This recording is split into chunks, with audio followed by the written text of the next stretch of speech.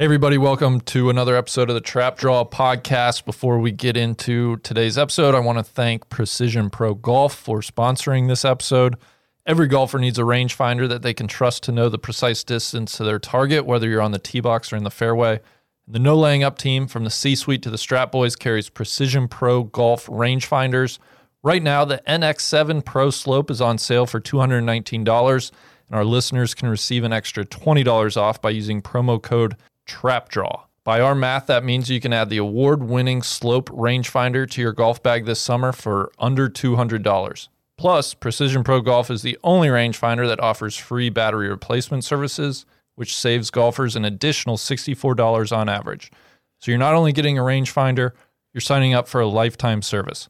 Based in Cincinnati, Ohio, Precision Pro Golf performs all of their quality control tests at Avon Fields Golf Course, TC. We know what that is. Randy makes him put this in just to fluff his ego. It's in the rider for our contract. If that isn't good juju, I don't know what is. Go to precisionprogolf.com, use coupon code TRAPDRAW at checkout for $20 off our favorite rangefinder. Swing with confidence, hit more greens with Precision Pro Golf. Now to Mr. Jeezy. Nice is the spot for that trap draw.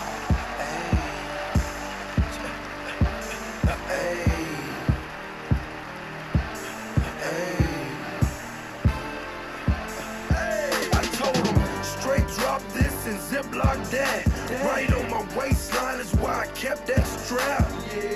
I remember nights, I didn't remember nights. I damn near went crazy, I had to get it right. Now I'm your favorite rapper's favorite rapper. Hey, now I'm your favorite trapper's favorite trapper. The absolute truth, yeah, no joke. Who me? I emerged from the crack. Oh, Tron, it feels good to be back in the studio together. How are you today? You're back in the heat, Randy. Hello to Randy. Hello to Randy. How was Michigan? Michigan, pure Michigan. It was really nice, much cooler. Golf is good. The days are long. Where'd you play up there? Just in and around Boyne Highlands Resort. So I got to play the Heather a couple times, which is my favorite. I got to play the Hills course a couple times. The Hills is sweet. The Hills is sweet. It's kind of a novelty in certain spots, but It's big. It's big. It's spread out. And so I think it's more picturesque.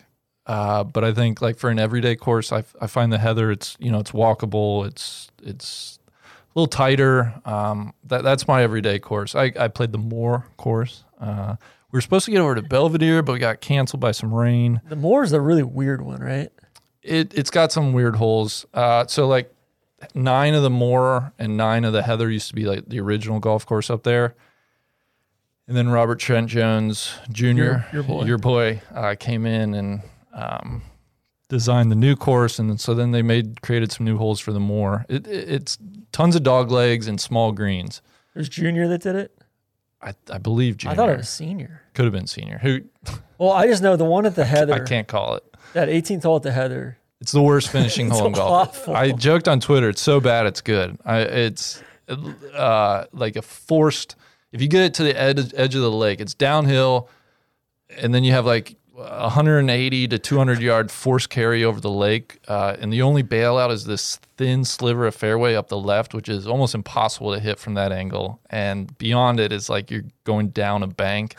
It just ruins people's rounds. Didn't the owner and Robert Trent Jones like get into a fight about it or something? The owner wanted the lake. Yeah, essentially the owner got his way with the 18th hole, and I believe that would have been Everett Kirshner. And from what I've been told, take this all with a grain of salt, I believe Robert Trent Jones almost took his name off the course because he was like, this is the worst. This is the worst thing you could do to this Even finishing he hole. thought it was bad. Yeah. It may have been a Senior. You know what? Now that I'm thinking about it. was Senior. Yeah, I think it is a Senior. And but anyway, his name's still there at the Heather. There was one other course. We went up to Mackinac Island for a day. And Did you play Wawashkamo? yeah, we played Wawashkamo, which was an absolute delight. 9 holes, but separate teeing grounds, so you can do a couple loops. Just old school, small little old clubhouse. You had to take a horse and carriage. So you land on Mackinac Island. Of course, there are no cars. We had to take a horse and carriage taxi for like a half hour to the course. How much does that run you?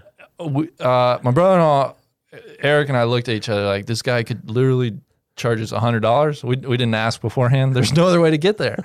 Thankfully, it was only a $20 taxi Sounds like ride. a cartel. Yeah. And we walked around there a couple times, just small greens, really cool. They had like this Alps par 3. They had maybe my favorite hole would have been the par 4 third, which what stood out about it, they call it the circus ring.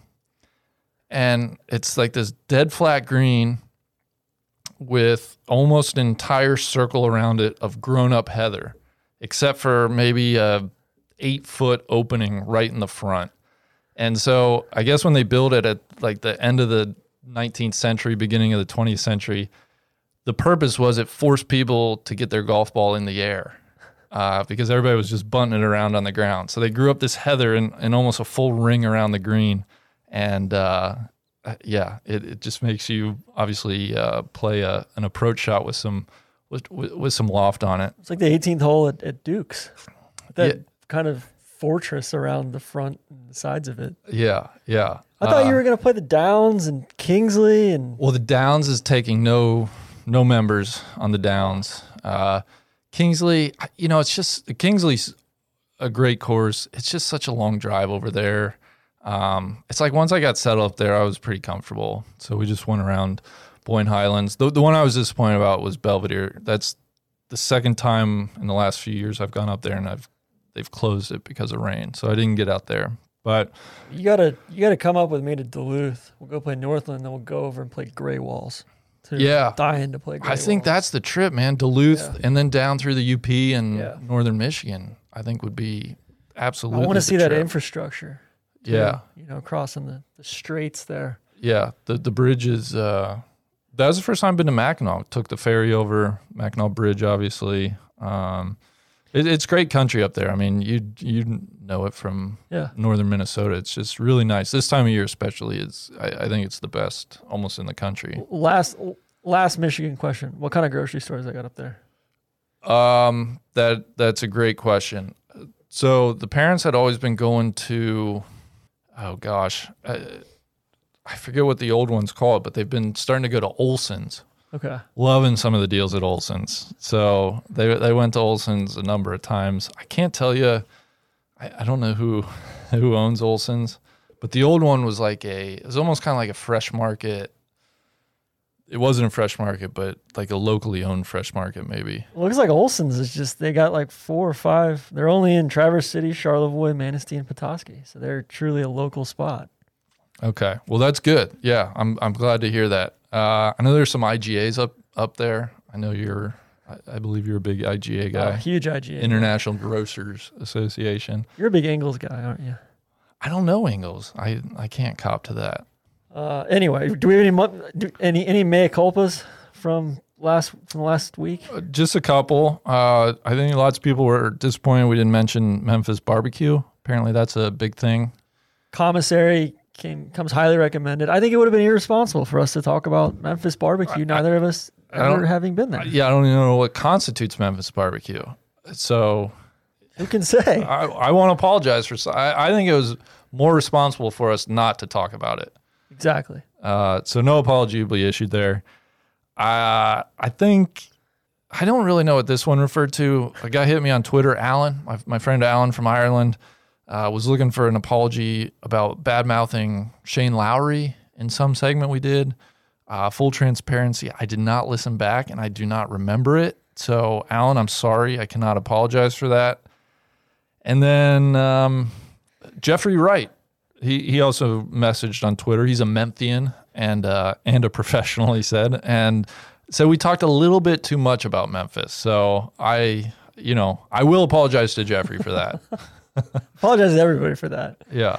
I've got 2 things here, not necessarily mea culpas, but I think interesting things here. This is from our guy Chase. Hey guys, I'm sure you get 1,000 messages a day. We don't, but no, nowhere near that. Started listening to the Trap Draw. It's amazing. Thank you.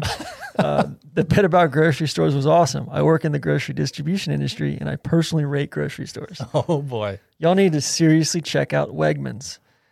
Based up in the Northeast, they have everything rabbit and venison up to dry aged bone and ribeyes. Food court is amazing.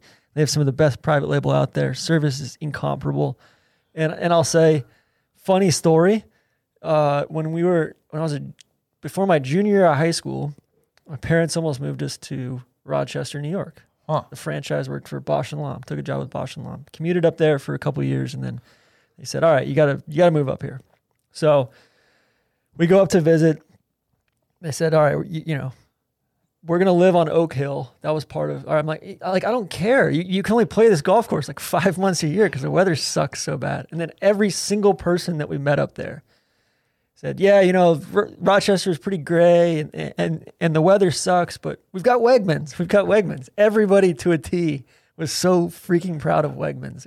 It was incredible. There's nothing better than a local population being that excited about like a grocery store. So we need to get Chase to rate Kroger.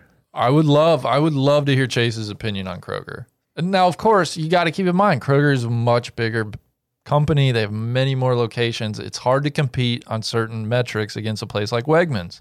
I mean, I don't see Kroger. I think Wegmans was voted, top 3 best places to work in America. Publix I think was top 50 on that list. I haven't seen Kroger ever on that list before. So I'll have to check. So speaking of Publix, Lee messaged me and said, if you go to Publix, you're paying 30% more for groceries. You can't buy everything at Publix.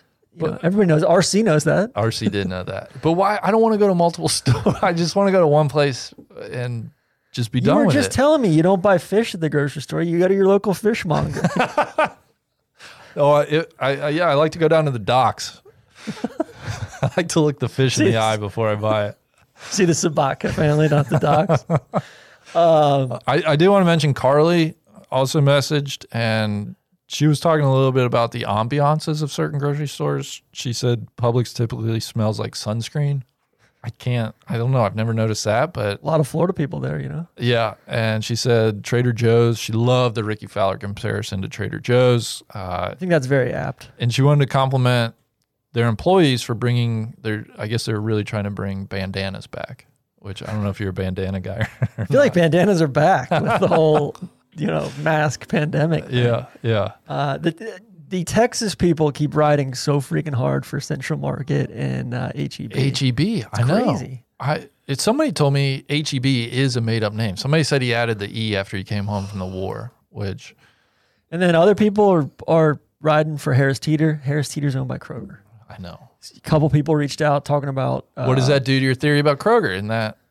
Harris Teeter used to be in Atlanta. I like Sprouts. I think Kroger has a stake in Sprouts. You shouted them out, yeah. But another one, Fresh Market, we were talking about how we couldn't figure out their stuff.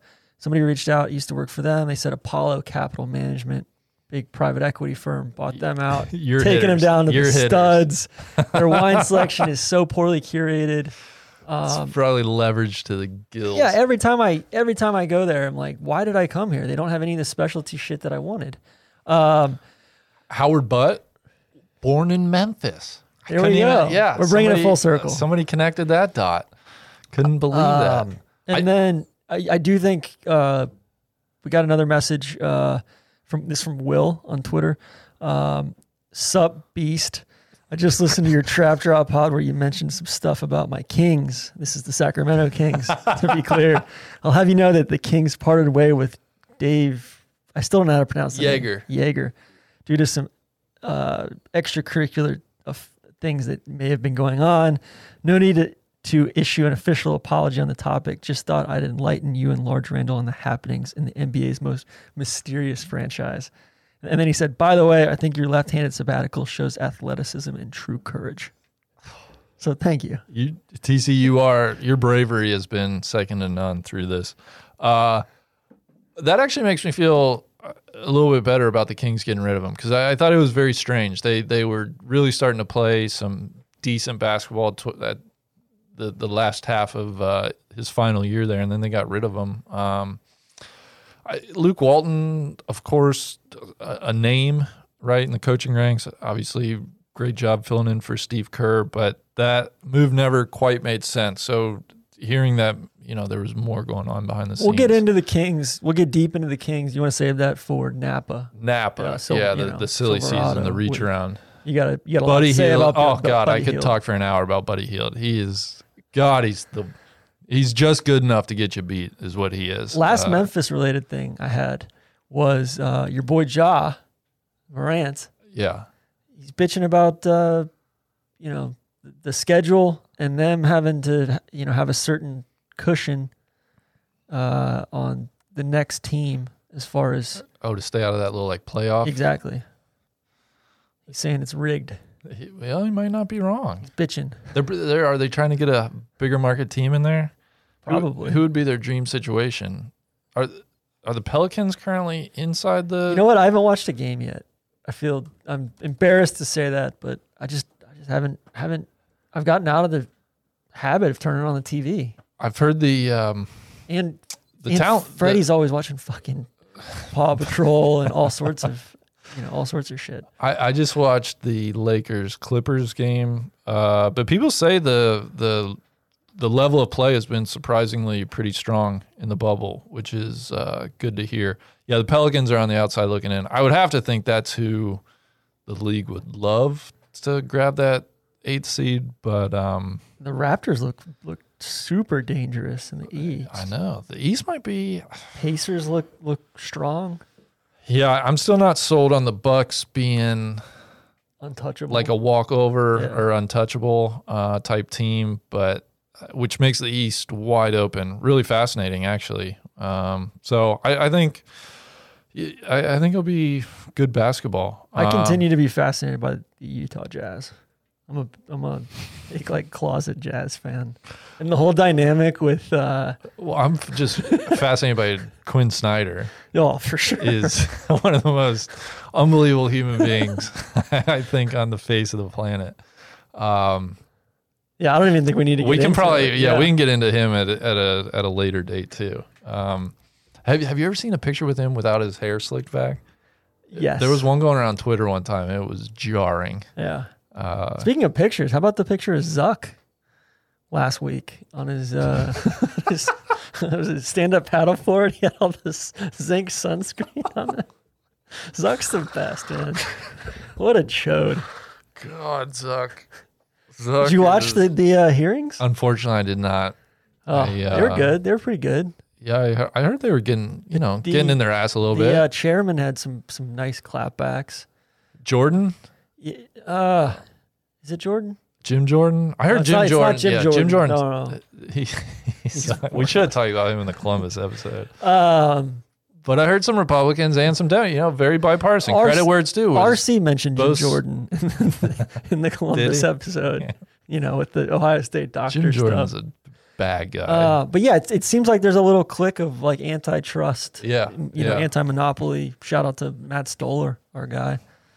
Yeah. I think it's fertile political ground. It'll be interesting, like, which side kind of stakes it out first, because there are factions of both trying to get there. Anyway, that's probably too much fun. Let's, okay. We're going to call Neil today. Neil lived in San Francisco. Is there anything we want to get to before? Yeah, I mean, we thought about having Steph Curry on. We thought about having Shanny on, Kyle Shanahan. But we figured. Are you going to let's answer have for Neil on? Dante Pettis? Yeah, I was wrong on that one. I still don't think Shanny gave him enough of a chance. I thought he'd be great in Shanny's system. No, well, he was, and then Shanny. But you say fucking Shanny doesn't like banished nebbish him. guys. He hated. He told him. Well, Poosh told me. Poosh's the big Niners guy. Poosh said that he didn't put on enough weight in the offseason, before last season. That he shows up to camp and he's got the blue hair and shit and looks like a Smurf, and he was nebbish. And then they spent a bunch of draft picks on receivers as well. They got that Ayuk guy out of Arizona State, which I can't tell if any of them are good, though. I mean, look at what's the guy they got out of South Carolina last year? Debo Samuel. I mean, yeah. He's a stud, and they line him up all over the place. Yeah. They drafted that Jalen Hurd guy out of your school, the Baylor school. He was kind of a faller. Yeah. You know? Their running backs, though, that's where the bread gets buttered, right? Yeah, I saw they re-signed or they renegotiated with Mostert or whatever, however you say his name.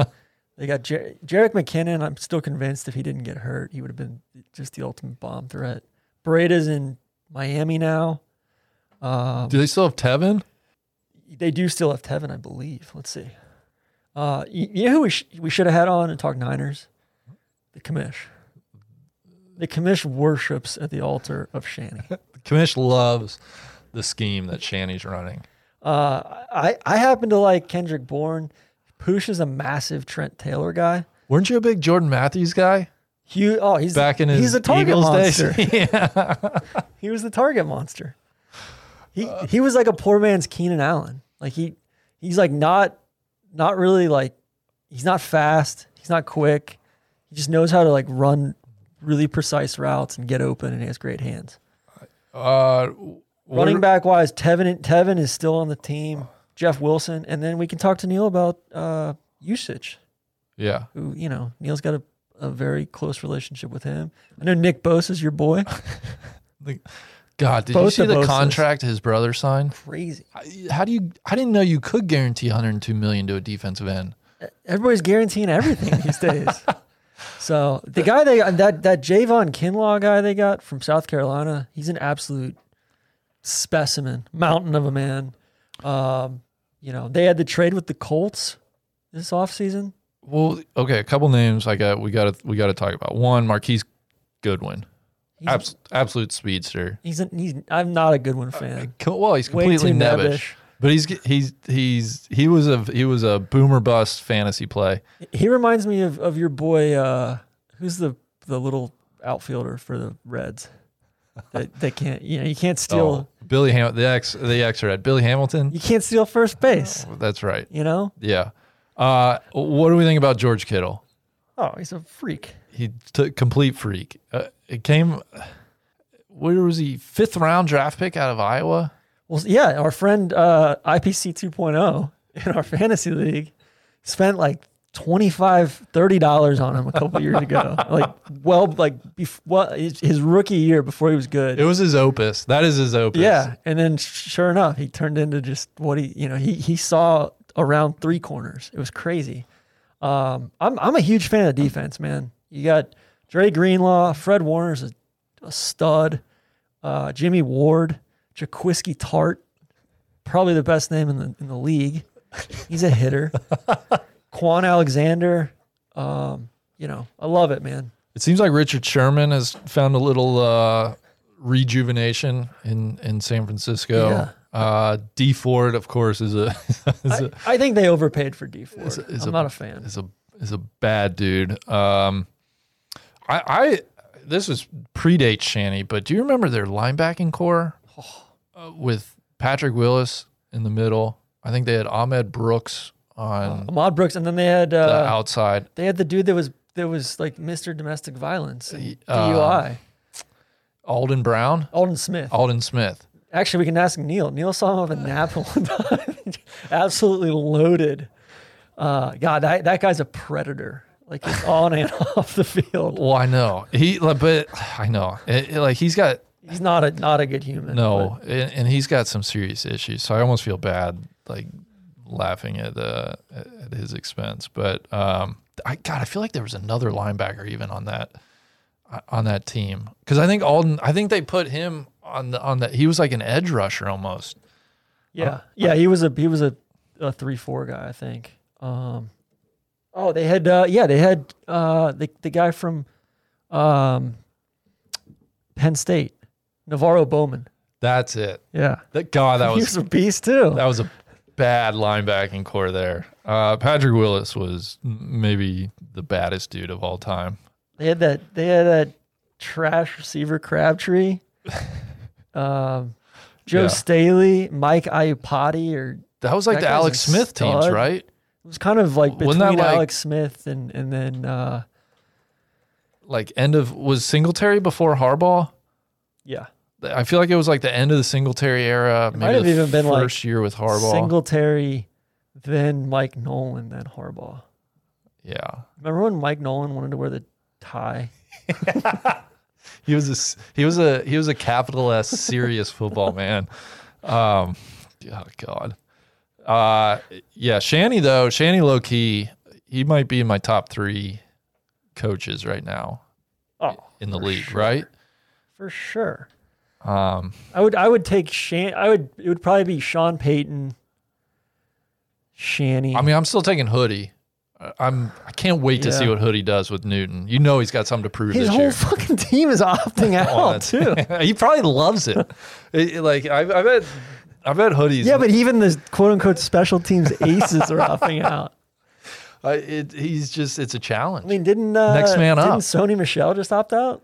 Did he? I think so. Their whole like defensive Matt Lacoste secondary just opted out. seemed like It's they crazy. opted out. Yeah. Chung, yeah, everybody. Like if I'm being honest, it doesn't seem like I keep expecting baseball to shut down any day. Like how are they gonna play football at all?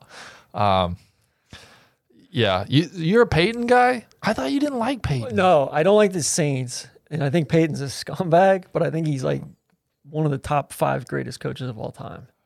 So Peyton, I mean, I think this is a big year for McVay. Kind of a prove it year, right? Yeah, I mean, I think McVay. I don't know if I'm comfortable putting him in like a top 3 discussion by any means. I think Homeboy fucked up the cap so bad out there with the early Goff re-signing, and then although maybe now they look smart for doing that before all these True. massive ones got on the books. I mean, shit, we haven't even talked about the Patrick Mahomes contract.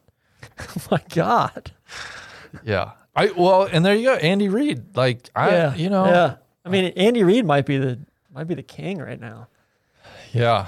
God, I love talking like coaches and wide receivers and like skill guys in the. I'm getting ready for our fantasy football auction. The Falcons used to be in the same division as the 49ers. That was always like wild growing up in Atlanta. Before baseball realigned, the Braves were in the same division. They were in the NL West. Yeah. With because the Reds were in the NL West Niners. too. Yeah. Yeah. And then you had the Braves, the Reds. I'm trying to think who else was in. Well, all the West Coast teams, of course, and then I think were the because the Cardinals and the Cubs might have been in the East. I was thinking about that the other day randomly. I don't know why, but yeah, that was wild. But I just always remember like the Niners would come to town every year, so we would go to the Dome every year and go watch the Niners. It was Atlanta Fulton County Stadium and then in the Dome, but yeah, and then the divisions changed and all that. So the 49ers, I would say top 3 uniform in the NFL. yes, I love those uniforms. I love the white, especially. The Giants, I don't really have a ton to add on the San Francisco Giants. Yeah, you know what? I'm not a Giants guy. I know you're an Aubrey Huff fan. When I hear Aubrey Huff, I think Tampa Bay Rays. I don't think Giants. Sure. Right? Sure. Yeah. The Giants always just seemed like they had too many glove-first infielders, and then I don't know, just good pitching and guys I just didn't like when they had Hunter Pence. They just had guys I just didn't care for offensively. They patched it together, man. Their Yeah. streak of 3 World Series in 6 years or whatever was really impressive. I know you're a big San Jose Sharks guy. Former Miamian Dan Boyle, longtime San Jose Shark. Yeah? Yeah, that's the only real person I know from the. I feel like going to a from the Sharks game would be bizarre because there's got to be a bunch of. We should talk to Neil about this. Let's call Neil. Yeah, they had a good. Oh, the Shark Tank is what they called their arena. I always like that. All right, we'll call Neil here. Hey, sorry to interrupt. Before we get to the merch czar here, I want to thank DraftKings for also sponsoring this episode of the Trap Draw. Right now, DraftKings is offering, besides, of course, the PGA Championship, the NBA basketball is back. They're also offering markets on Major League Baseball, all kinds of global soccer leagues, UFC, NHL, and NFL. DraftKings, America's top-rated sportsbook app, is safe, secure, and reliable. You can deposit and withdraw your money at your convenience. For the PGA Championship, there are 30% profit boosts for every round. So if you place a pre-round single market bet, and if that bet hits, your odds are boosted by 30%. TC, that's what we like to call free money. That's about as free as it gets. Yeah, I want them to do that for the Portland Open as well. I'm jonesing for them to put up odds for the Portland Open. They haven't done it yet. Daring them to. So head to the app right now. Check out all that they have to offer, including player props, live betting, and so much more.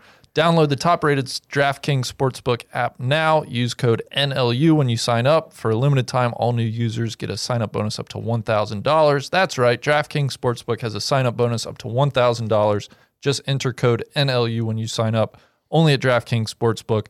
Must be 21 or older, New Jersey, Indiana, or Pennsylvania only. Bonus comprised of a first deposit bonus and a first bet match, each up to $500. Deposit bonus requires 25 times playthrough. Restrictions apply. See DraftKings.com/sportsbook for details. Gambling problem? Call 1-800-GAMBLER or in Indiana, 1-800-9-WITH-IT. And now we head to the merch czar. Randall? Hey, Neil. Randall here. Randall, how are you? I'm good.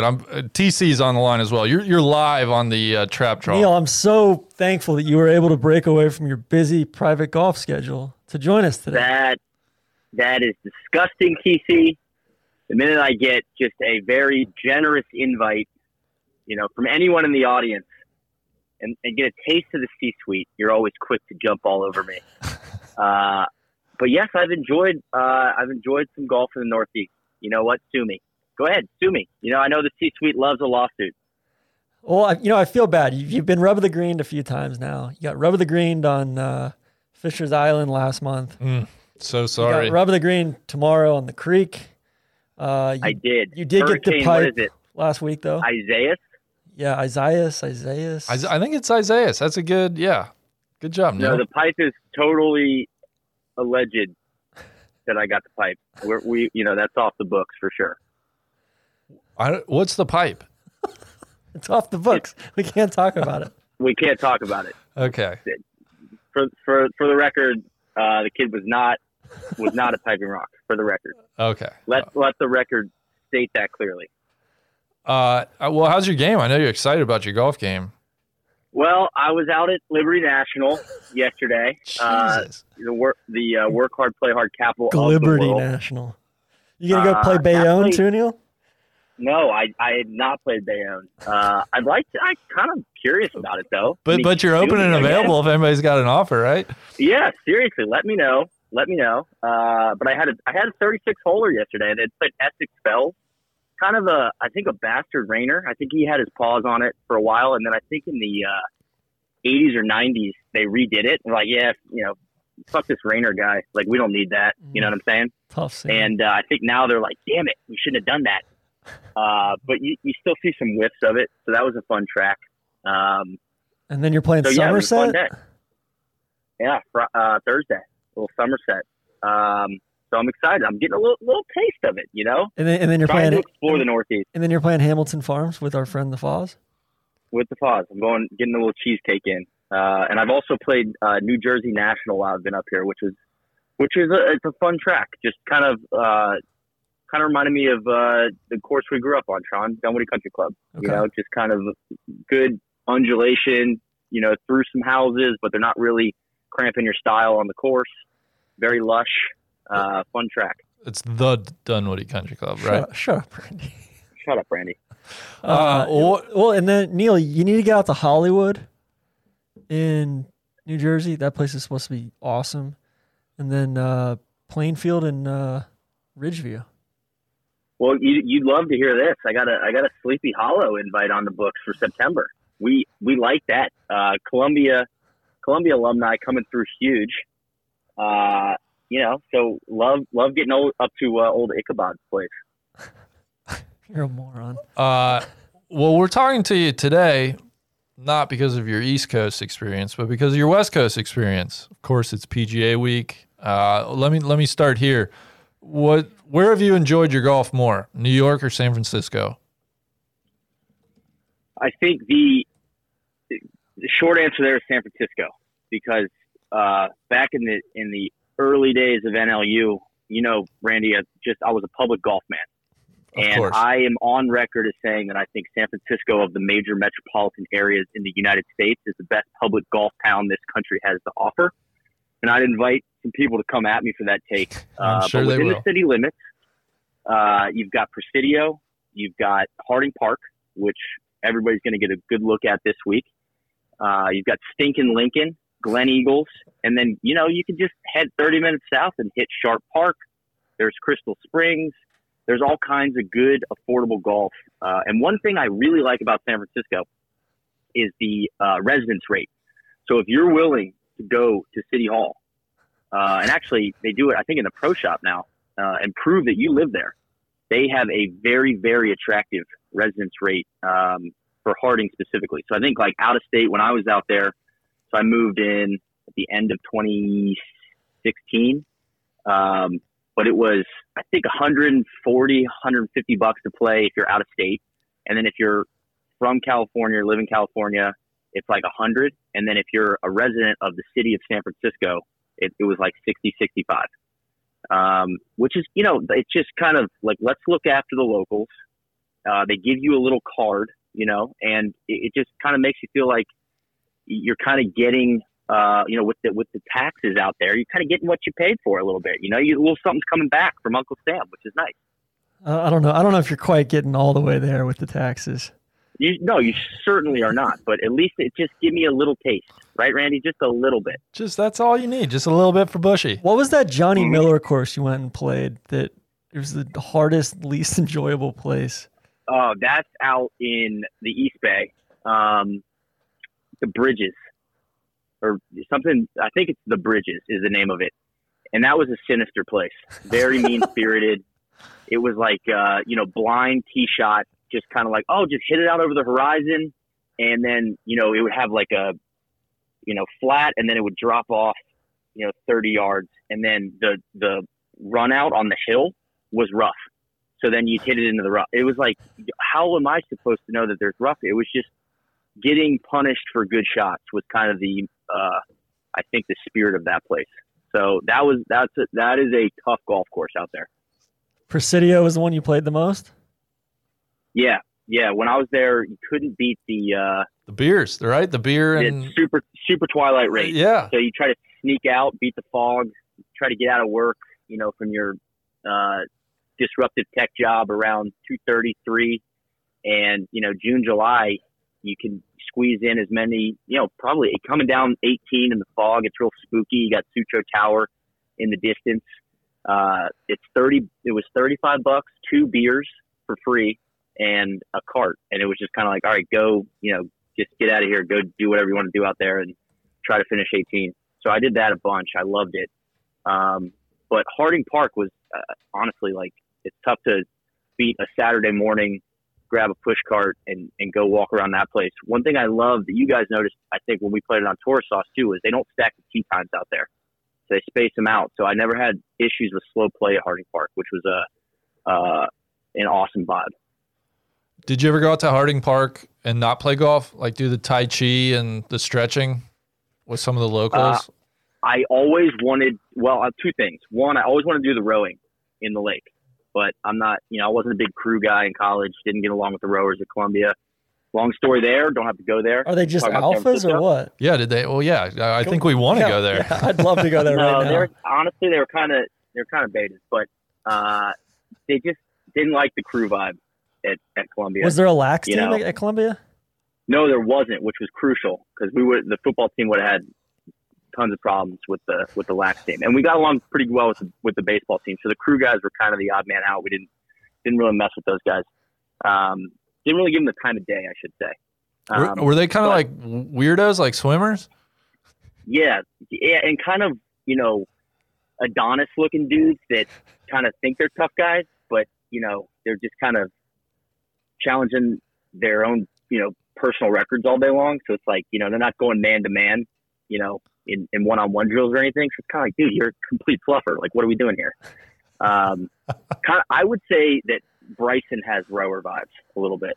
He's chasing his own PRs a little bit, but really doesn't. He doesn't really want the smoke, I don't think.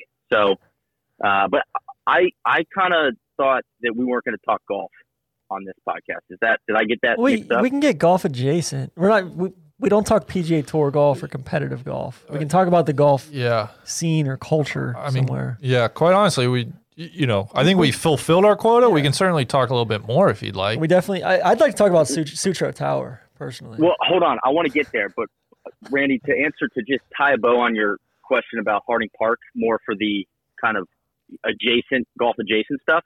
I did on New Year's Day one time with my old friend Evan Miller, go out and try to go to the gun range that you guys are familiar with, that you can hear, in your backswing on 15, 16. It's like the police There's a range, gun right? range. Yeah. Well, no, it's a gun range. Okay. It's just a straight up gun range. I'm not sure if it's still there, but across Lake Merced, and went in there and was like, yeah, hey man, we want to shoot some guns. Like, I'm not a big gun guy. Don't have a gun. Didn't grow up with them. Don't have a license. Any of that stuff. And they were just like, yeah, you can't. That's not going to happen, man. Like, you got to bring your own gun. So we got kind of backed down, like, pretty seriously. So that didn't work out. And then we went south of town to a gun range by SFO, and we went in there and we were like, hey, like, we want to shoot some guns.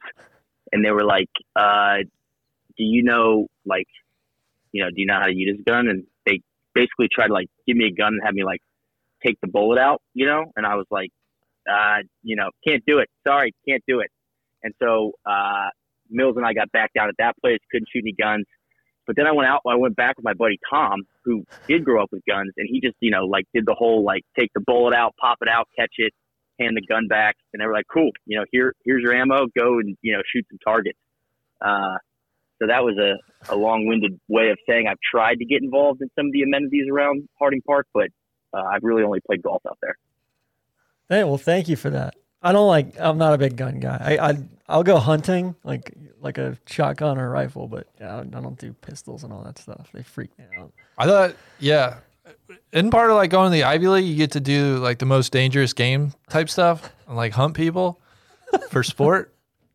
I think that's like the Skulls and the St. A's crowd, like some of the secret society stuff, but I was too busy losing football games. I didn't really get into that whole song and dance. But thank you for asking, Randy. Sure. Well, Sutro Tower, does it tie in more generally with the skyline? Can we, TC? It was the tallest structure in the city until the Schwanz Tower got topped off. Is that the pyramid? Until Benioff's phallic Salesforce Tower. It now dominates the skyline. So Sutro Tower is great. It's kind of the perfect landmark. So wherever you are in the city, you kind of see it, and it's right like smack dab in the center, like up on Twin Peaks. So you spooky can kind of up locate there yourself. So I had that. I was thinking about some San Francisco notes. It's a huge, huge infrastructure town. Oh, all the infrastructure. I'd say, if we went down the top 5, I'd say it's Bay Bridge. So Golden Gate Bridge gets all the love, all the pictures, all the good stuff. But the Bay Bridge is like, the infrastructure lovers' favorite bridge, right? You got 2 spans. You've got an island in the middle. It's a blue collar looking bridge. They've got some those lights things they did were awesome. Yeah, they got an art installation on it. There's like some bad steel work and some cement cracking on the new span. So you got a little bit of a scandal going on there. You got some old, the double deckers collapsing during the earthquake. I just feel like the Bay Bridge has all the drama, and it's got kind of just a lot going on. A more complex, piece of infrastructure. So I'm a Bay Bridge guy. Alcatraz it lives up to the hype. And I think you guys, we went together actually on Tron on your bachelor party. We did the sunset tour of Alcatraz. I've been out there 4 times. Every single time I love it. I cannot get enough of Alcatraz. You know where I can't get enough of, Neil? I can't get enough of the House of Prime Rib where Randy got back down. Well, hold on. We are going to come to that. I don't want to sidetrack Neil off his infrastructure rankings, but I will say, Neil, that's the only time I've been to Alcatraz, that sunset tour we did, and I'm with you. It's so far exceeded my expectations. Maybe one of the most pleasant surprises of my life. I'm not the biggest guided tour. No, I'm not guy, either. Exactly. Right? And it's so good because you can kind of stick with the tour, but you can go off and lock yourself in a cell, and act like you're taking a shit in there, and like you get the whole experience. Like, and then you get the views of the city. Gorgeous. It's unbelievable. It's so good. So anybody that's thinking about visiting San Francisco, or if you live there, I knew a lot of guys that I lived out there with that never been to Alcatraz, and I was always just a complete brand ambassador for Alcatraz and the National Park Service out and there. Find a good Those tour guides. Yeah, find a good handle their ranger. business. Yeah. Ranger Bob. They handle their business. 100%. Neil, I think Remember when the guy showed us where the Rock, like all the scenes, they're like, he's like, hey, come down here, I'll show you where they filmed some of the scenes from the Rock. Yeah. So good. So going back to Sutro Tower. Sutro Tower was Hold on. it was I don't because the want to cut you off, TV. TC. It's on my list. I got a couple more. I mean, 3 on my Neil, list. this is your show. we were going to get to the bridges after No. Sutro. The missile silos in the Marin Headlands, it's just good old-fashioned coastal defenses. I would encourage people to go check those out. That's some of the best infrastructure, old-school infrastructure around. And then you've got the Ocean Beach, seawall, and the Cliff House. Randy, Barbarian Days, maybe the best surfing book out there. Hell yeah. There's an underground surf culture in San Francisco that I knew absolutely nothing about until I read that book. But I spent a lot of time riding my bike out to Ocean Beach and watching the surfers. Complete alphas in the water out there. So if you haven't read that book, check it out. But William Ocean Finnegan Beach is just so good. It's one of the best books I've ever read. And the Ocean Beach vibe, it's like a whole other town once you get out in the outer Richmond, outer Sunset District, which is going to be on the west side of Sutro Tower. And then you've got the Presidio, which we talked about a little bit, but there's some art installations, like some nature art by this guy, Andy Goldsworthy, where he's taken like logs and made like really long, like snake designs, and he's done spires. And so really good hiking and stuff in Presidio. And then last on my list is Sutro Tower. TC, this is for you. I am 100% convinced that there is some type of bunker or something super covert or crazy underneath Sutro Tower. I've taken multiple hikes up there, and there's this big like cement pad that's like got a 12-foot barbed wire fence. It's in the trees. It's kind of like off wouldn't the you beaten have trail to a little put bit. in a massive cement pad to support like one of the largest? No, so it's not right under it's not right under the tower. The tower is like up higher on the hill, but then like built into the hill is this like GoldenEye James Bond looking spot, like kind of in the trees.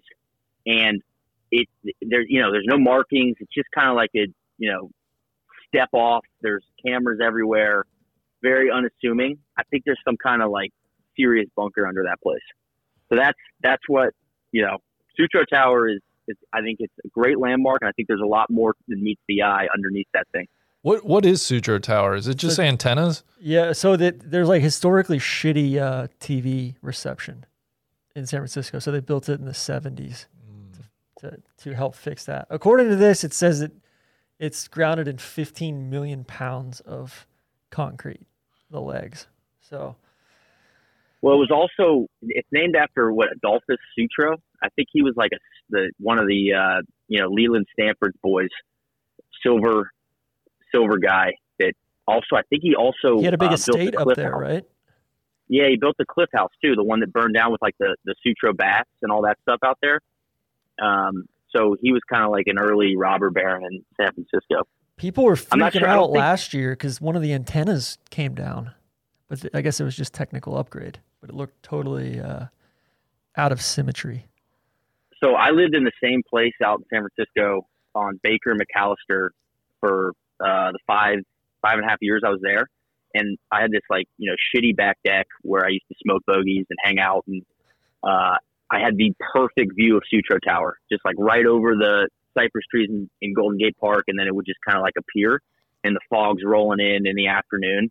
It was very, it makes me very nostalgic to think about the setup on that back porch.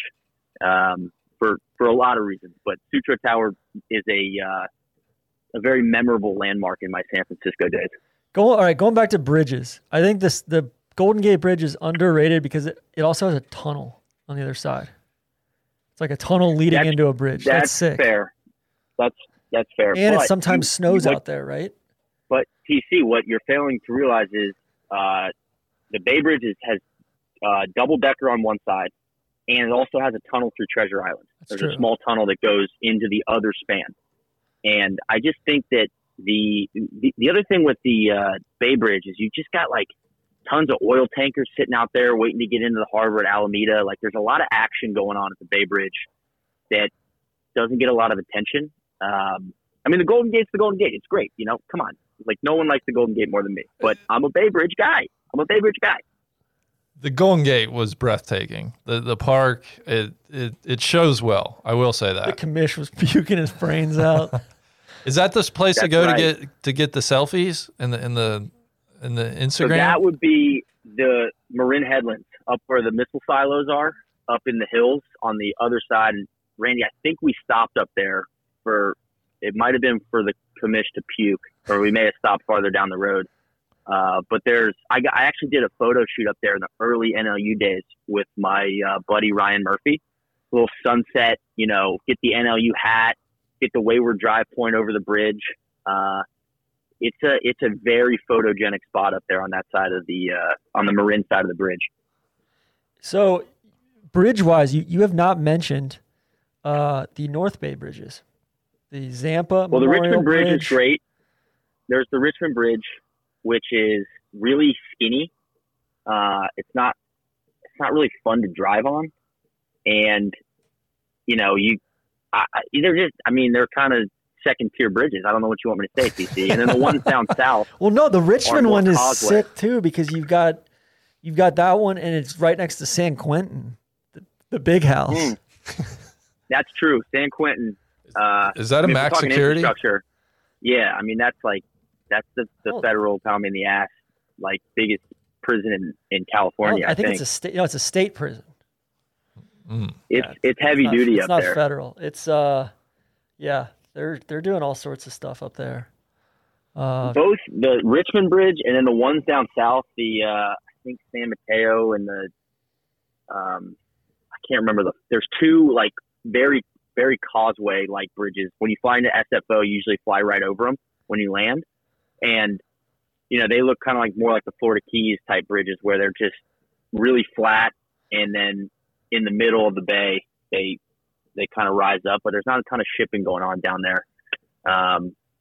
It's just, you know, they're not as exciting. But the two, they're not as easy on the eyes. The two up by, I believe it's I-80 and then I-680 or 580, coming down from Napa, like when you're coming back down to the airport, either to Oakland or SFO, you cross over these and they're, you know, over the, I think one's the Carquinez Bridge and the other one's the Zampa Bridge. And you cross over those, they're pretty like, you know, those are pretty big cliffs on either side. And then it's always interesting because you have the United States Reserve Fleet there. You guys know what I'm talking about? Well, that's where, yeah, that not at all. They used to make they made all the battleships up there during World War II. Not all of them. They made a lot in Brooklyn too. Well, they've got a big shipyard. And now they're all just tied up together, and like there's like hundreds of them, and they're just tied up together. And in case we need them for whatever, we just put them back into service. But I guess they're polluting like crazy. They just ooze off all sorts of chemicals and stuff into the bay. It's not good. Well, one other infrastructure thing. You mentioned tunnels. There's an awesome tunnel in the East Bay. I don't know the name, but it's to get through the kind of the hills above Oakland and Berkeley into the kind of East Bay, like San Ramon, Orinda area. And there's like 3 tunnels. And so like during rush hour, the middle tunnel will go, you know, into the city, and then in the afternoon it will go out. But on one of the tunnels, there was a gnarly fire, and then they built the 3rd tunnel just so like kind of had an extra one. And now with like traffic and everything, you got like, you know, heavy flow going through all 3. But you can still see the burn marks coming out the sides of the one tunnel. So every time you go into it, you're like, holy shit. Like, what if it catches on fire again? You know what I mean? It's like Daylight with Sylvester Stallone. Like you just start thinking through all the bad things that can go wrong in the tunnel. And the tunnel is like on a hill, kind of like the ones in Colorado, like the Eisenhower Tunnel when you're going uphill. So you're on this incline the whole time, or you're coming downhill the whole time, which is always another little variable in a tunnel that disorients you. So that's good infrastructure, TC. I think you'd like that. What's up with is Treasure Island a military base? And like Yerba Buena Island, is that a military base? That's the one that the Bay Bridge connects on, right? Yeah, I think it used to be. It's not anymore. Now there's a bunch of like, bohemian like art galleries out there, and they do a concert, they used to do a big festival out on Treasure Island. So it's kind of like a lot of the best land in San Francisco used to be military, kind of got decommissioned. Same with Alameda was the big military base, that and the Presidio. I think Alameda still has a little bit of a military thing going on, but now it's more just like a shipping. Right? That's the big port, yeah. Like Oakland's got most of the airports south shipping. Of that. Okay. Gotcha. Yeah, and then Oakland Airport's just south of that, which is also where the A's and the Warriors until this year played down there. What do you think about the Warriors moving into San Francisco? I mean, you got to strike while the iron's hot, right? Like modern NBA franchise, probably, I don't know, behind the Knicks, maybe the most valuable NBA franchise right now. That was such a cool. That game we went to there was such a cool arena. Yeah, they had such a good fan base there. They were loud. Well, hold on, TC. The Oracle Arena was a tough scene in the upper deck. I mean, it was a total dump, but it was so loud and flat I never ceiling. understood the engineering. Like the roof, it's a bowl, or it's a circle, like a cylinder, and the roof angles down. So if you're in the upper deck, you can't see anything. And so my roommate at the time, Paul Connors, and I went to the season opener against the Clippers back in like 2013, and we're sitting behind the basket in the upper deck, and we're with a bunch of diehards up there. We're just hyped to be there, and they decided to the marketing team decided to bring out like these like miniature bridges, but they weren't miniature. They're like really big and like blown up. And then after like the starting five gets announced and the fireworks go off, they floated the bridges just thinking like up into the ceiling, like, oh, they'll just be out of the way. Well, they completely blocked. That's how slanted the ceiling was. They completely blocked the upper deck view. And I swear these diehard fans were going absolutely insane.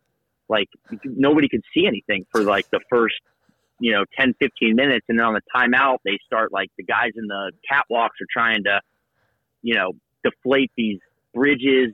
It was a complete disaster. The whole first half was just like kind of a wash. We didn't really see much. I think it was, but I did get one of those free, fan appreciation shirts that I still have in my room, sponsored by, I think the local BMW joint actually, which is kind of cool. Can we get you on the record? Anyway, are you a KD guy or not? I am a KD guy. Hell yes. He's a fluffer. I'm a big KD guy. He's an absolute generational talent. Beta. And the Slim Reaper. I think, TC, what I would say is, just like us, he cares what people think of him. And sometimes he gets butthurt online. And I would say that sometimes you get butthurt online. I never get butthurt online. Other people get butthurt at me online. Well, I think he probably reads his mentions a little too much. He's got all those burner accounts. KD. And but what have you heard? I haven't heard a peep out of KD in like the last 6 to 9 months, which is kind of good. I think he might be in the lab. That's because he's a beta to Kyrie up there, right? I don't know. I don't think KD. I don't think he's a beta. I think he's just kind of like, man, I can kind of just do whatever I want. He's kind of going to make his own story. Are you not a Draymond guy? No, I'm a huge Draymond guy. I feel like you can't be a Draymond guy and a KD guy. No, I feel like you can be, but maybe if those guys don't want to play together, like that's up to them. You know what I'm saying? Like I don't have to really pick a side. Neil, I love it. Why do I have to pick a side? Just because those fucking idiots can't get along, that's not my problem. I'm with you. They lost perspective. Cool. KD, maybe he lost perspective, but at the same time, maybe it's like, cool, I did what I wanted to do here in the Bay Area. I want to get back to the East Coast. As someone that moved out west, chasing dreams of gold and all kinds of, tech glory, I wanted to move back to the East Coast. So maybe he wanted to get back to the East Coast. I think KD is a pretty cerebral guy. I think he, outside of basketball, has some stuff he's thinking about. Neil, I know you were primed for the PGA Championship this week because I know you already subscribed to ESPN Plus because you're big into all those KD shows they do. the boardroom and all that bullshit. Some of that stuff is stinky. Also, like his, 25 podcasts with Bill Simmons, like was a little too much. Some of it, KD's a little too deep in the. He's a little extra. He named himself the chosen one. I know. In the brand building, But But my point was I haven't seen a lot of that in the last 9 months, and maybe I'm just not paying attention. But I feel like I think people go through that where they're like, cool, I got to do this. I got to build the personal brand. I got to be this like extra larger than life figure. And then they kind of realize like, wait, actually, maybe that's like not what I should be doing. And I should just like get healthy. And now I got a fresh start and I can hoop in Brooklyn. Like that seems like a pretty good setup for him to play in Brooklyn once he's healthy with Kyrie. Like that's tough to turn down. You know what I mean? And like maybe it's like, yeah, I don't really want to play with this guy Draymond, who's like in my fucking ass all the time. Draymond, the biggest dog in the NBA. He is, and that's a gift and a curse, right? Like as a fan of the Warriors, like you like that, but as a teammate, I bet that would get really old. That guy is just always yapping, but always. It's I see a lot of myself, dude. I'm a Clay theist, man. I'm a big Clay theist. Huge Clay theist, but I'm a huge Draymond guy. But I also think that Draymond, like from the game that Paul and I went to in 2013, like he was backing up Carl Landry, right? And then Carl Landry got hurt, and he starts getting minutes. And then David Lee gets hurt, and Draymond starts getting more minutes. And then he just makes this like crazy jump. Like he gets a hold on the starting lineup, and he doesn't give it back, which is awesome. Like that's all hard work. I think that guy has taken so many performance enhancers, and I'll say that. Like, they're not testing for him, but, dude, if you watch him in, like, 2014, 2015, that Warriors run, he is so much more explosive than he was when he first came in the league. Like, stupid explosive, getting to the hoop. He's, like, 6'6", and he's just boarding over everybody, and he's got more energy than anybody out there. Like, that might just like be a his Lance commercial. That might just be his prime. I mean, listen, I think everybody's taking everything. That's what I think too, and I think he's the perfect, like, for me, the perfect example. I know this is going to come across as like I'm dogging him, but like I think everybody's on everything, like you do. Yeah. But that's kind of like the Lance Nike commercial. Like, what am I on? I'm on my bike. And with Draymond, it's like, no, I'm just a fierce competitor. It's like, yeah, and you're also fucking juicing. Like, but if everybody's juicing, then who cares? If everybody's juicing, nobody's juicing. I want to give a shout out to Carl Landry. Carl Landry was good. I am 100% with you both on that take. Like, I'm cool with it. Like if it's, millions and millions of dollars are at stake and I got this one chance, like this is my prime and no one's testing for it. Like, I don't blame them. I don't blame him, but I just remember thinking like, God, like his game like transformed into this, like, he just got really explosive in like a 1 to 2 year period. Maybe he was on Dunk Watch. Well, maybe. Well, okay. Let me play the little devil's advocate. Is he moved into an NBA strength and conditioning program, probably a whole new eating regimen. I mean, and then with the amount of games they're playing, like obviously, Randy, like he puts such a well, I know he just puts such a toll on his body, though, and the fact that he's starting with an open stance is the reason he hit 50 homers. God, Luis Gonzalez is the ultimate, like that. Come on, man. Like I'm with you. It's not so much like, he's juicing like Barry Bonds Balco style. It's more the recovery stuff. I think these guys are able to explode, especially Draymond, like night after night on back-to-backs, 3 games in 4 nights. It was like, this is ridiculous. Like, how is he recovering? I mean, look at Rodman. So quickly. Rodman was going to Vegas and doing all sorts of stuff, and he was jumping out of the building every night. And that was the joke that's the joke with LeBron. That's a pretty good take. But isn't that the joke with LeBron the last few years? Was like he's going to come down with like a 2-week, 3-week long hiatus in the back half of the season, and then he's back a couple weeks before the playoffs start, and then he's Superman again. I mean, I agree with you. Take an unmarked bird to Germany and do a little cycle. Yeah, like these guys are the best of the best athletes in the world, and the amount of travel and wear and tear they put on their bodies. That's why I get back to everybody's on everything. And then you get into the Warriors being into all sorts of cutting edge methods for all this shit. Maybe still running it back with the Balco boys. I think there's something to be said for that. I really do. And I'm a Warriors fan. You know, I got out there, and one thing about San Francisco and the West Coast in general, but specifically, I was out there and like didn't really have a ton of friends. You know, for the first 6 to 9 months.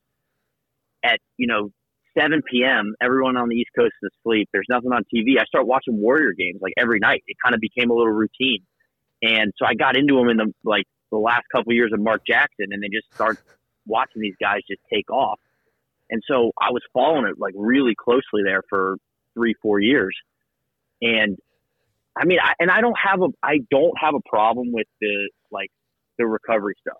So, like, I feel like I'm dogging these guys, or maybe I'm, like, throwing accusations around. I'm definitely throwing accusations They're definitely around. accusations. This is all alleged. 100%. Everything's alleged. Everything's alleged. But, like, the recovery stuff, it's like that, to me, is almost like, yeah, they should be doing that. Like, it's an entertainment product. That's kind of like you absolutely, like, I can't imagine not trying to recover to the best of my abilities, even if it's, like, non-FDA approved or something, right?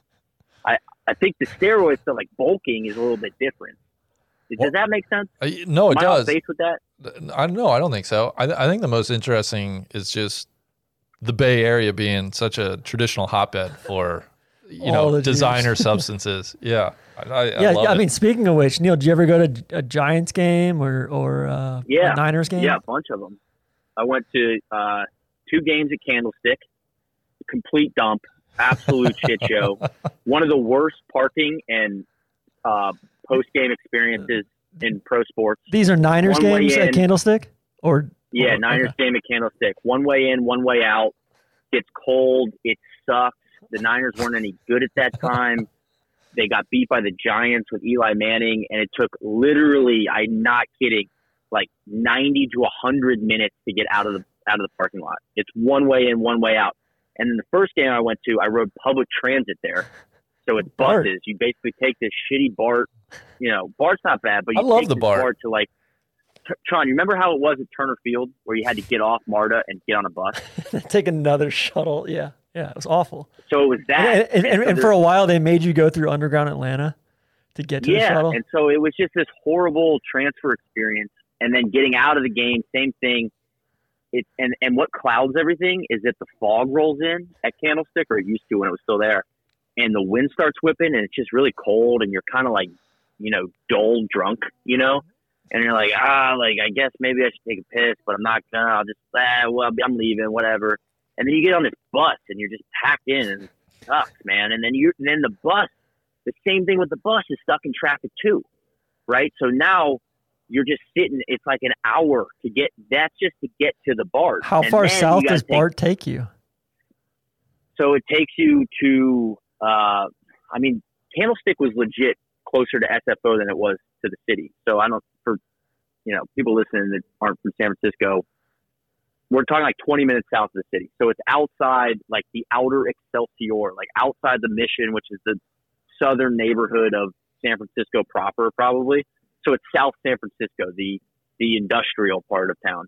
And so you got to go to BART, the one that you would take to the airport, and get on over there. And then you take that down to the city center, which also sucks. I mean, like San Francisco, like whether you like it or not, it's a complete shit flows down city.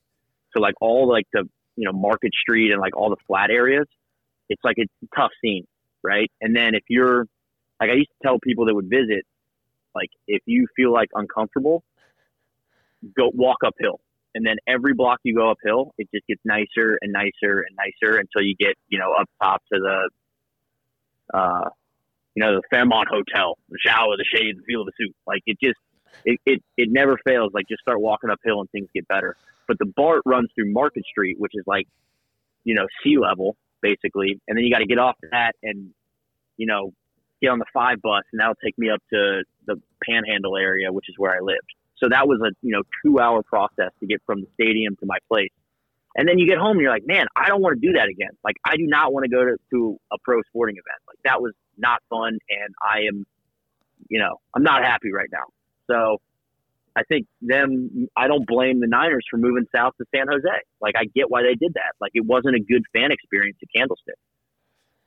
The worst I've ever missed a flight was I was in Berkeley, and I was flying out of SFO, and I got on the BART. I thought I'd given myself plenty of time. I missed my flight by literally an hour and 15 minutes. Just nothing wrong with the BART. Just totally misjudged the amount. What of do you stops. do when that happens? You get a little nervous, but then because I missed it so badly, it was just a joke. Yeah, it hits you when you get you get to the mission. You're like, oh, we're not even close. I'm looking at the map. Not like, even, yeah. 6 more stops. Not even close. I've not only happening. I've only missed 2 flights ever. One was I will say totally this, my though. fault. One The thing other that one was did- Neil's fault. The one thing that did shape my San Francisco experience was right when I got to town in at the end of 2012, Uber started in San Francisco, and I can only imagine. Like I talked to some people that had been living there for 2 or 3 years, and it used to be like, oh, you want to go out, you want to go, from your place in Pacific Heights, and you want to go down to the marina, or you want to go to the Mission, like call a cab and then hope the guy shows up, but he probably won't. Or you could walk, which is, the hills are crazy. So you're just like, What about the kinda cable like, cars? yeah, no, man, those are all for show, right? Or you get on the bus, and that's always kind of a crapshoot if you got some, some tweakers on there. But in the early days of Uber out there, they started getting flooded with cheap money. So the rides were so inexpensive. Like they were like literally giving away Uber rides to get users. So for the first 2 years, like 2013, 2014, you're basically just like gallivanting around town in Ubers, for like $3, just like, and then when they rolled out like Uber Pool and all these like new like products that they were trying to test out, they would just subsidize them all. So, for the 3-4 years there, it was just like they weren't a real business. Like when Kalanick was running the joint, it was just like all potential, right? So the benefit of that was like, yeah, man, I'm going to definitely take, like, this is great. And then, obviously they go public and now it's like a real business. So it's not the same anymore. But that was like before surge pricing, like all this stuff was like a complete sweepstakes getting a ride around town, which was awesome. It sounds like some dumping and some shady market dynamics in play. Even yeah, honestly it wasn't. It was more just like they were so flush with cash and they just needed to prove the model so badly that they were like paying the drivers a ton too. Like when I know that's what I'm saying. Like they're just undercutting everybody. Yeah. Yeah. And then there was this whole for like a year, the Lyft versus Uber wars. They're like riding, like there's billboards like on trucks rolling around town, just like both companies dissing each other. Like it was a total sweepstakes. The billboards are always fascinating to me when you go from the airport on the 101 or what's the other one, the 205 280 or 280, yeah, like up north to the city. And it's all like the cloud computing, like, all these massive companies I've never even heard of before have these cheeky billboards on both of those. And it's all, all sorts of. Yeah, it's everything as a service, infrastructure as a service, communication as a service, like the new default for your cloud computing needs. It was like, oh, I guess they just got to venture around to funding. It was like, it was a total sweepstakes from 2012 to when I left in 2016, 2017, like there's just a ton of money rolling around out there. And so you could take advantage, it's like sometimes as a consumer, it was awesome, right? Like you just totally, but then you get sick of the whole, we're the Uber of this, we're the Instagram of that. Like everybody, nothing's new. It's all just people repurposing like a model that worked for some other industry. Like, like Blue Apron, for instance, like I had roommates that were like, they signed up for Blue Apron and then I just got freaking dry rice all over my apartment for like 6 months because they're just trying to make these like 9-course meals and they suck at it and then they just leave everything out. So like I got a bad taste in my mouth with Blue Apron. All right, I got 2 things here. Yeah. Levi's Stadium, just to tie up the stadiums here. Mm-hmm. Does Levi's Stadium just suck? Is it just a vanilla? Totally soulless. One of the most absolute corporate soulless. It's not a good perfect vibe. in San Jose. Then I feel like It it's is, San Jose. Randy. It is so like it looks like a spaceship. Like one side is just all glass, and all, boxes. And on the top, they have this space deck where you can look down up there, and the other side just bakes in the sun, which is all the season ticket holders. And so it's like really hot in San Jose. And then the sun, of course, they build that side of the stadium on the east side. So as the sun is setting in an afternoon game, people are just getting sunburned over there. But they don't want to put glare on the, corporate boxes, right? So they're in the shade. Everybody's happy on that side. And because one full side of the stadium is pretty much just glass, it's not a, you can't, if you're sitting in the fan side, the local side, it's like, there's just no vibe, you're just it looks like you're staring at a cruise liner across from you. And is it architecturally awesome? Sure. Is there good food? They got all these chefs in the marketplace under the stadium. And if you get a VIP ticket, I'll give you a quick one here. I was trying to leave my job at this tech startup I was at, GigaOM, and I took a call with a recruiter to work at ADP, the human resources company. You guys know them? Sure. Yeah. Their biggest payroll, complete monolith, right? Selling payroll software. So they're cool. That makes sense because you're our director of HR too. Exactly. So I was cool, I take a call with the recruiter. It's great. Hey, we have this, we're 49ers event. Come down to the stadium, come to the game. We got a box and they meet and greet, right? And I go down there and it's just it's just a, VIP sweepstakes, right? Where you go, if you have the VIP ticket, you're down under the stadium going to, I don't think it's Colicchio, but name the chef, right? He's got a restaurant. You've got a restaurant. It's kind of like Maine should have a restaurant, right? At the Venetian. You just feel oh my God, I got to get some chicken wings over here, and I got to get this, and then cool. Let's take the elevator to the top deck, and then we'll stand up here in these Zen Garden type spots with every corporate sponsor has their own little walled off garden area to with standing tables, and then you're so high up though that you're looking down on the game from the all 22 angle, but you don't feel like you're in the stadium. You feel like you're in the blimp, right? So yeah, I guess that's cool, but I also don't feel like I'm at the game anymore. So it's just very soulless was my takeaway from the experience.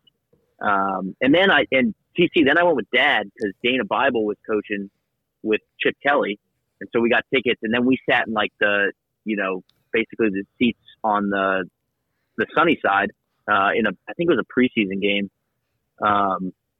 And we just baked in the sun. And that was also kind of a, afternoon game. This sucks, Kenny Rogers Roasters. Let's go stand in the shade, man. Dad got sunburned. So Uncle Ken came with us. And he's hey man, it's hot out here, man.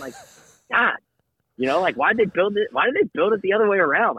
Uncle Ken was the one. He's a carpenter. He's why don't they switch the stadium? Why aren't the boxes on this side? I'm always just blown away at how aggro and blue collar the Niners fans are too.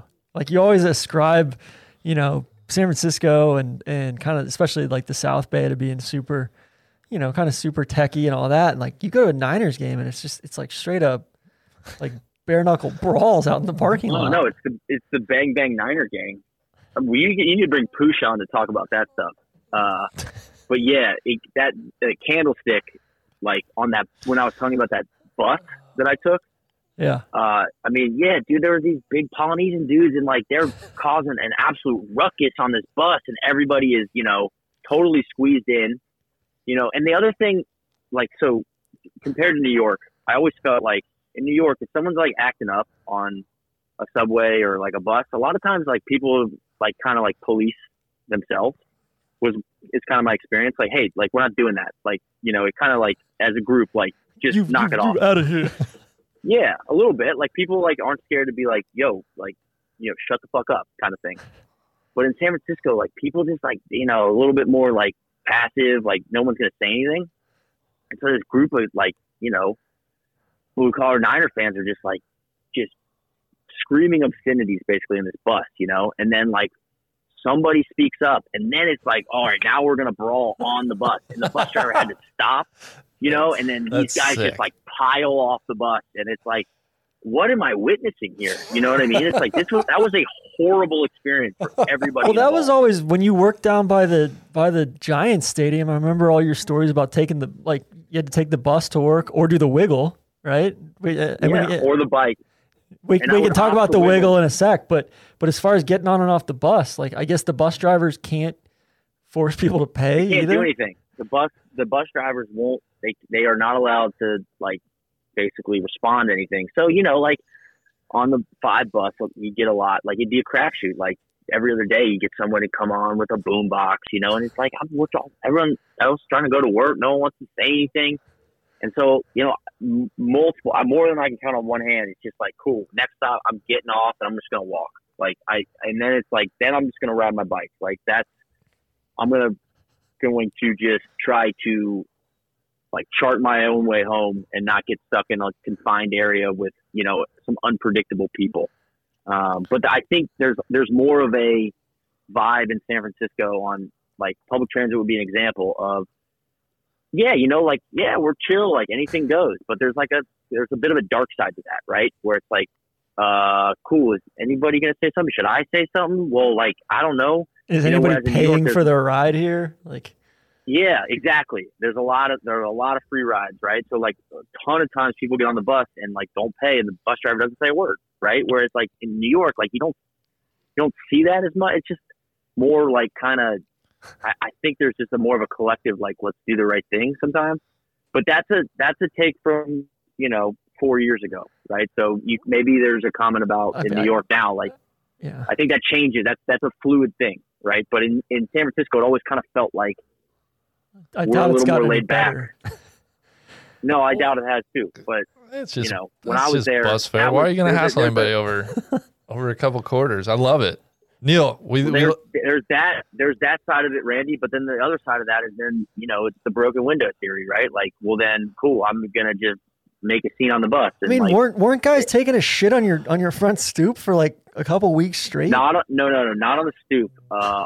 In the cove next to I slept in the front room, and like there was like a nice little private cove next to the house next to me, and the guy that lived next to me was the freaking man. This guy Howard, he was a yoga instructor, but he was tatted head to toe, and he was actually like a software sales guy, and like I think he owned the house, and he was like the best neighbor ever. Like he was really laid back, but like also the kind of guy like in a dark alley. Like I want Howard with me. And then I went to his yoga studio. He did like he let Randy, like we're talking like the hottest of hot yoga you can imagine. love it. And this guy is just beating your ass in there. It's unbelievable.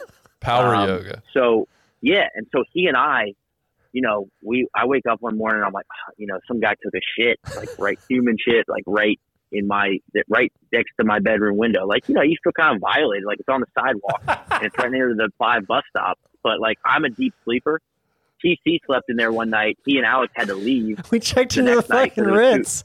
It was too noisy. But I sleep through everything. So, I wake up the next day, I'm like, man, that's human poop, right? Like that's not good. And I see Howard later that day and I'm like, hey man, like, this is bad. He ends up cleaning it up because like that's kind of neighbor he is. I probably should have done it, but I was kind of like I didn't do it. But we talked about it, and he was like, "Cool." He's like, "Here's what we're gonna do," and like we made like a plan together, And I'm just like a renter next door, but I'm like, "Dude, I am in." Howard, what do you want to do? Like, I'll follow you anywhere on this. And so we installed some motion sensor spotlights on both houses, like on both corners, and I was like, I don't really know if I want that, but then I got blackout curtains, so it ended up being all right. But that stopped the poop problem. All right. And for of all people to complain about poop, you're not the guy being an upper deck assassin. And Randy, back to your point, like I am a bit of a laissez-faire. Like I mean, like cool, like dude, if you don't want to pay, like I'm not gonna make a scene. But at some point, it gets to the point where you're like, damn, now like. Everybody's doing it and they just think they can do whatever they want, and that's a problem too, right? Like, so God, it was the best in the franchise. Sometimes that laissez-faire stuff can just be super uncomfortable and inconvenient for people. The franchise loves San Francisco, loves it. Like spent probably a couple of years there, like after college, during college, whatever. He had a motorcycle. And, during college, you rode out there. Yeah. Yeah. And the franchise, even he's like, you got your brother out there, and he's, Nancy's his representative, and I mean, we got to get him back from the West Coast, man. We got to get him back from the West Coast. And, Yeah, there's a couple things the franchise doesn't like. And guys are taking shits on his taxes. stoop. Yeah, he's not a fan. But back in the day, he was just like me. He's kind of like, yeah, man, let's just all get along. Funny how that changes over life. Neil, we need you to power rank the 5 areas of San Francisco: the North Bay, the East Bay, the South Bay, the Peninsula, and then the city. Power rank in what context? My favorite, or like who I best think to has worst, the most hitters? Any way you want. Okay. If you had a ton of money, where would you live? If I had all the money, I'd live in the North Bay. It's got all the vibes. Like Sausalito, Quiberon has like just great vibes in the hills. Napa. Foliage, Napa. It's just really laid back Mill up there. Everybody's kind of like, they're dropping acid. They're doing all kinds of stuff up there that you don't know about. It's just got Mount Tam. It's kind of like it's a big time onion up there. Just keep peeling it back. It just seems like you're just scratching the surface when you go visit it. And I always was a big fan of that. San Francisco proper, then I would say is second. Like, it's hard to beat the city. Sure. If I had all the money, I'd probably, there's certain pockets of San Francisco proper that I would absolutely love to live in. If I could, I would move everybody I love and care about to one place. It would be San Francisco. I love it. I love the town. Like, that's a great and all. take. I think I agree with you. It's my favorite. I haven't found a city that has as much as San Francisco has. That like checks as many boxes. Does. So much character. It's kind of you get a little big town vibe, but it's not overwhelming.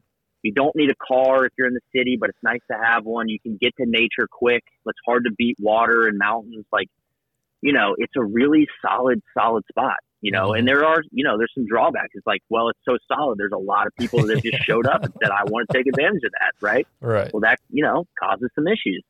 So let's say San Francisco, Marin are 1-2 and a little bit of a 1A, 1B there.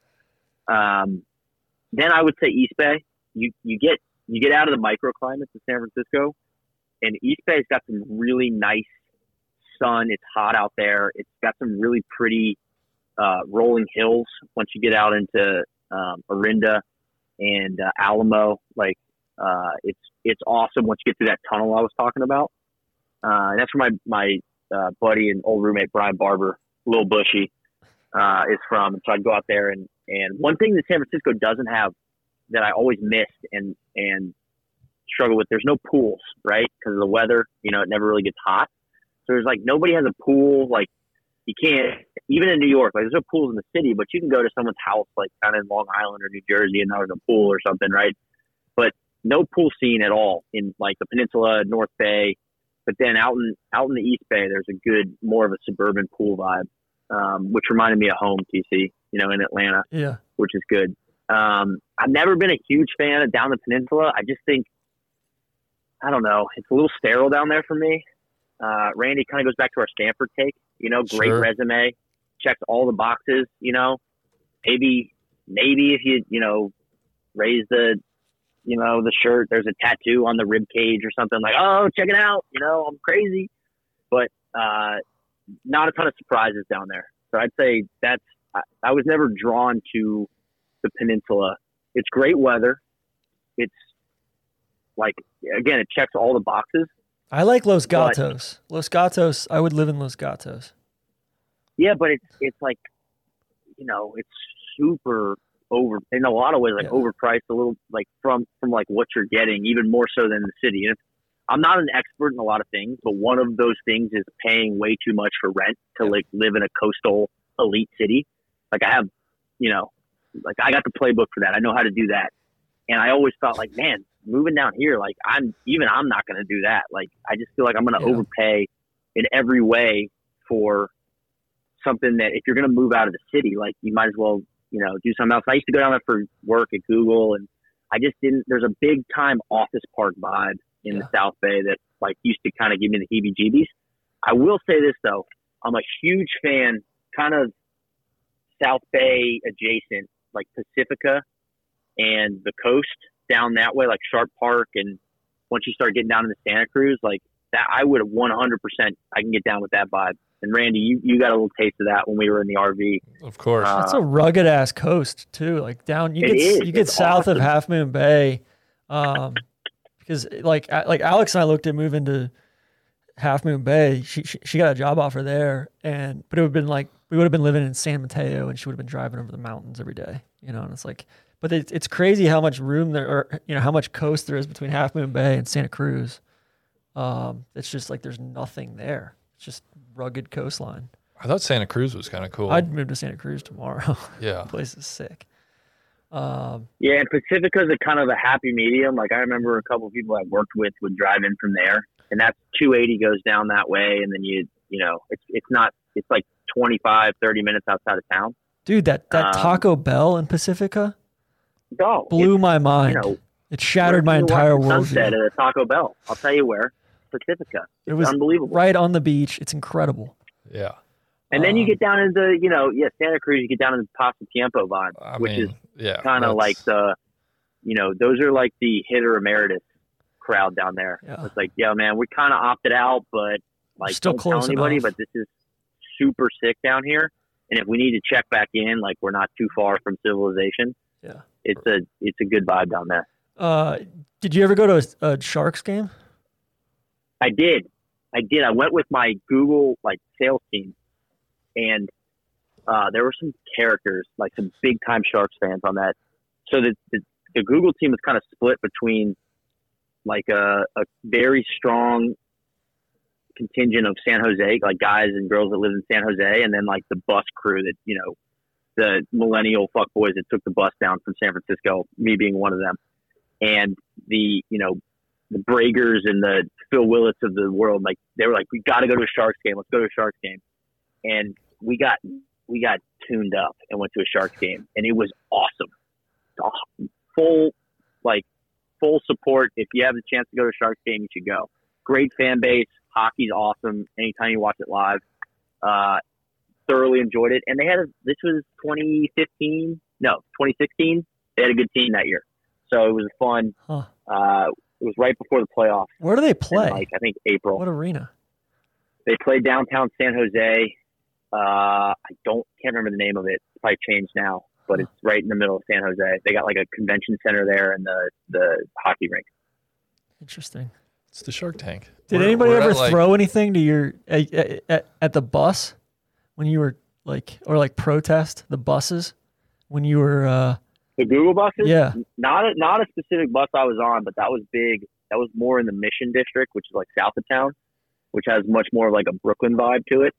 And nobody messed with a bus that I was physically on, but I go back and forth on the bus. The bus was good.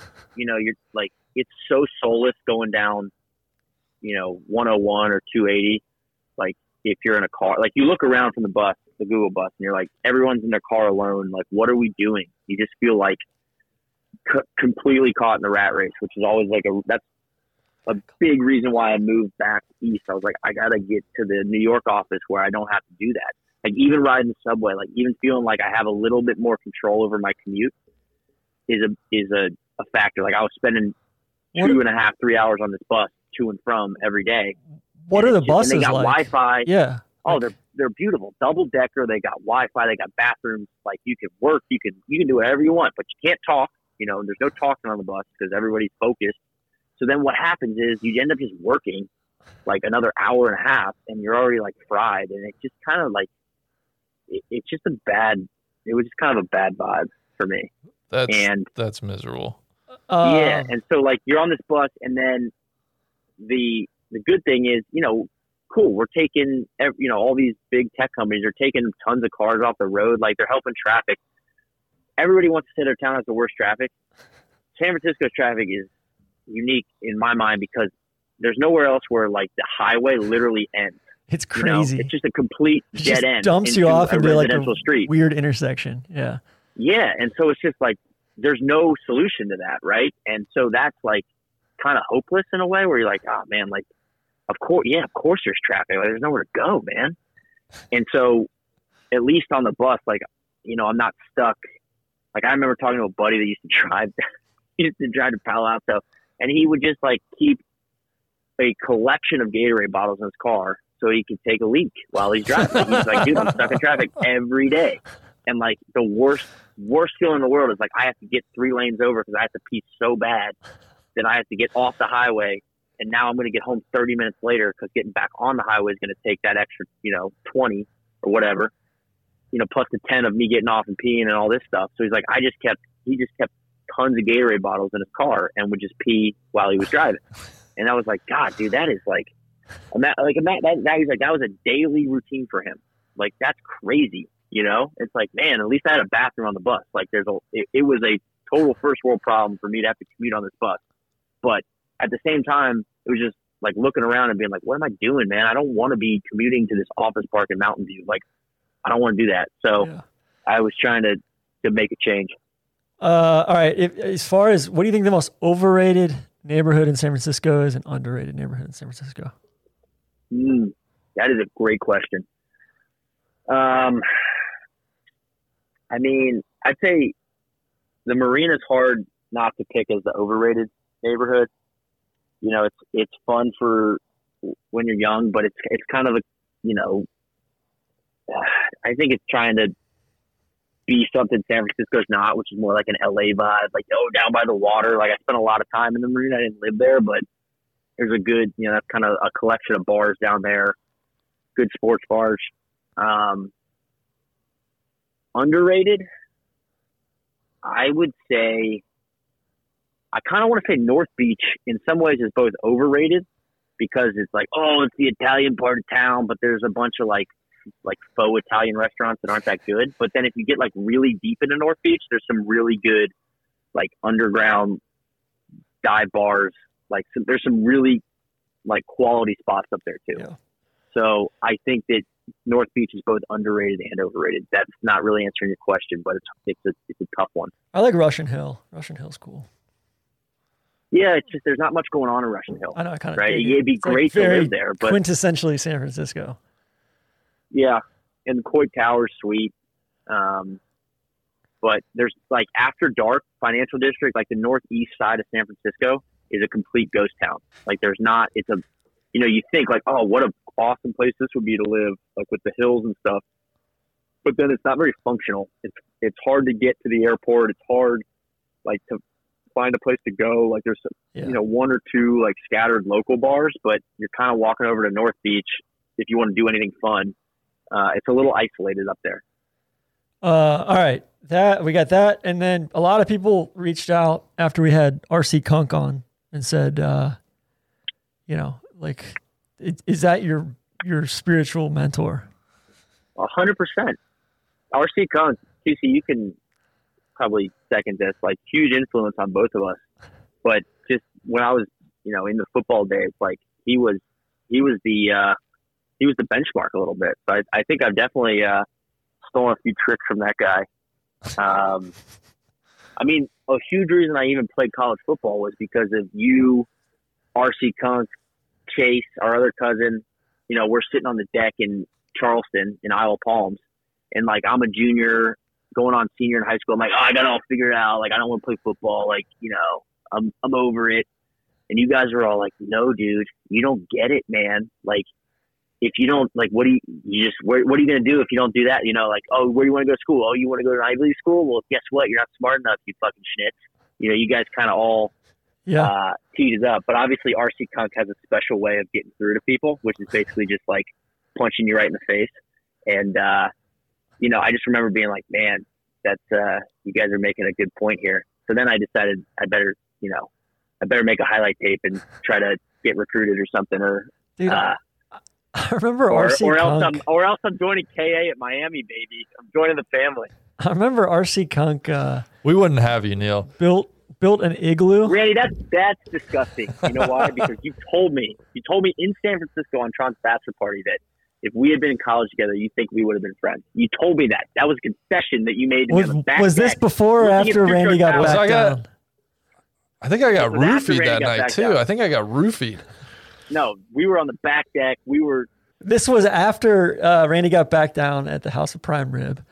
But going back to RC RC, I remember one time when he was, I don't know, he was a freshman in high school or maybe in 8th grade, he built a fucking igloo in his parents' yard, like next to their house. Right in the front yard. Built an igloo. His parents, Uncle Pete and Aunt Chris still live in the same house in Upper Arlington, Worthington. Powell, yeah. And so Like out of snow and ice, you mean? Or? Yeah, he built an igloo so he could go smoke weed in it and keep all his booze in there. And nobody ever went in it. Like they just took him at face value. He would keep everything, underground or whatever, and just it was crazy. No, but then it melted. It melted, and then it got really hot and all it melted, and there was just like empty vodka bottles and dip cans and like all the high school contraband is just laying in the front yard one morning. And Aunt Chris was like, "What the fuck, dude? Like, are you serious? Like, how stupid are you? It just melted." First time I got drunk in the basement at RC Tun's You got house, violently sick that night too. Yeah, threw up all over the basement. And Aunt Chris was like, "Oh, Neil, I'm so sorry." And then she just chewed Ryan out. He was just a complete, it would always be that Ryan's like a Dalmatian. You kind of have to run him. He's always got to be doing activities. And so I was always young enough and had enough energy to almost take the dog for a walk. And so we just get into stuff and then we'd do stupid stuff. And in some ways he was a horrible influence. In some ways he was a great influence, but we'd get in trouble and then he would just get crushed, crucified for it. But it was always me. I was like, "Oh man, Neil's too young. It's not his fault.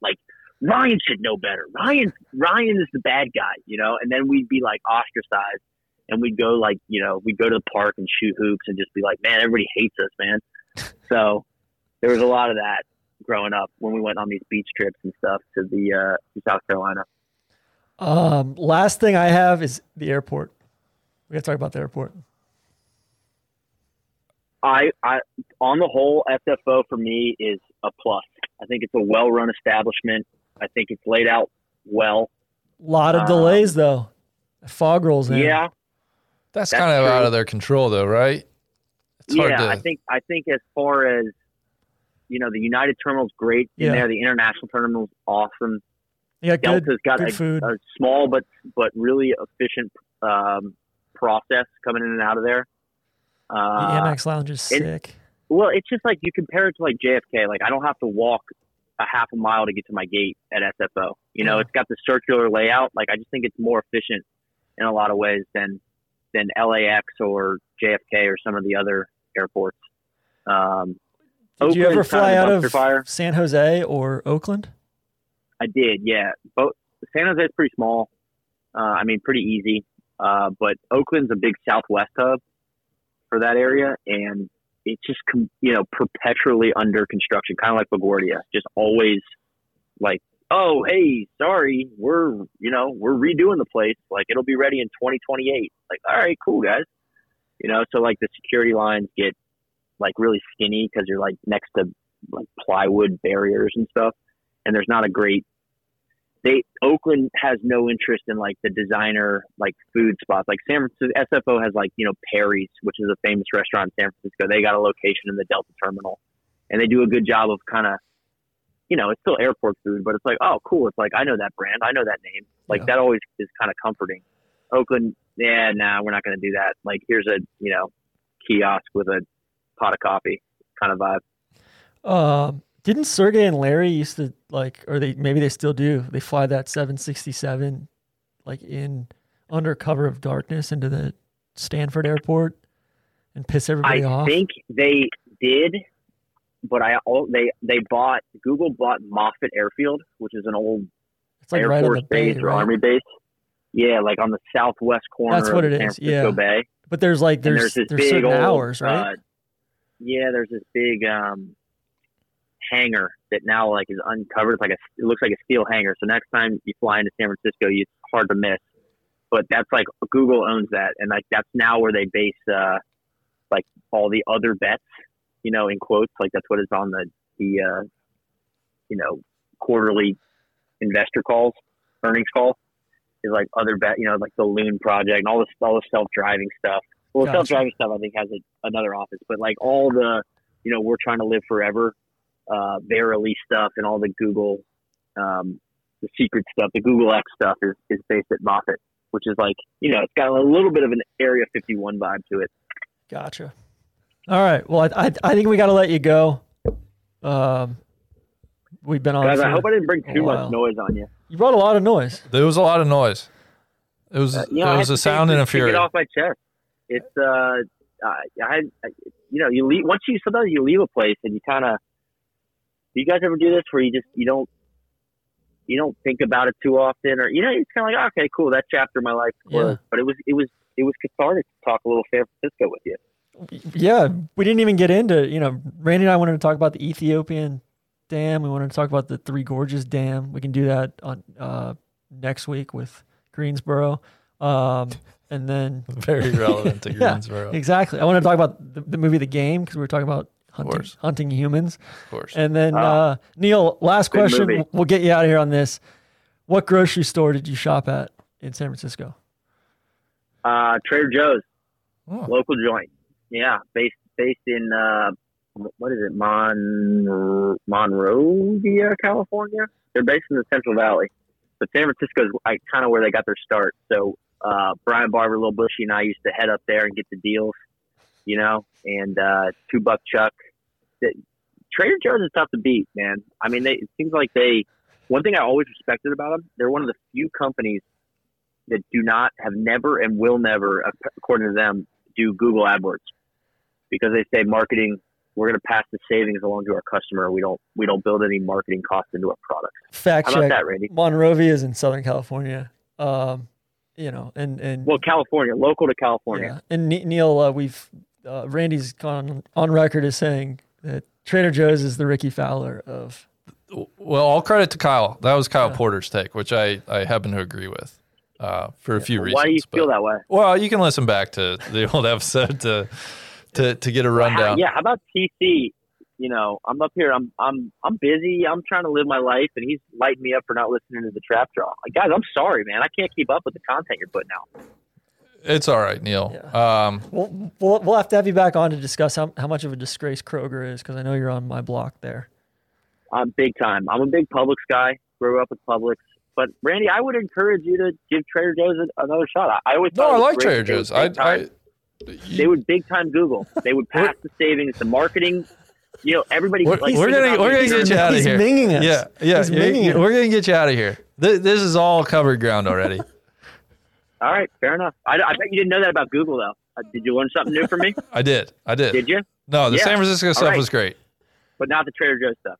No, that's a little reheated, but we'll revisit in future episodes. All right, you know what? I'll make a point to go back and listen to Mr. Porter's stuff, and I will. I'll let you know how I feel about it. Educate yourself, young man.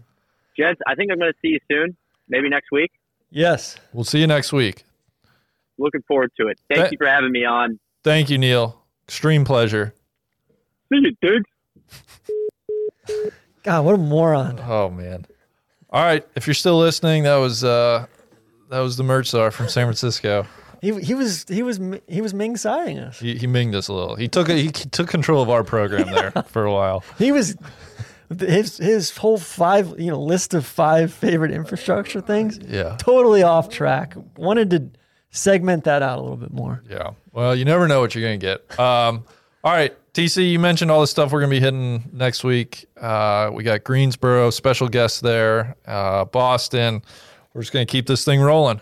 We can talk about Food Lion up in the Carolinas. Of course. Ingalls, shit like that. Yeah. And then, I'd like to talk about this dam situation. I guess Sudan, Egypt, and Ethiopia have come back to the negotiating table. Good to see. And then we're very concerned about the Chinese Central Valley. A lot of rumors, a lot of conjecture coming out of the Central Valley of China. So watch the choke points. More to come there. All right. See you guys. Nice is the spot for that track draw.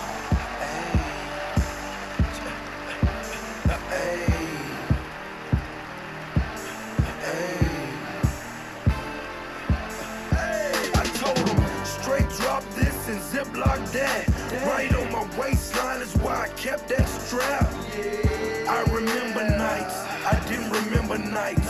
I damn near went crazy, I had to get it right. Now I'm your favorite rapper's favorite rapper. Hey, trapper's favorite trapper, the absolute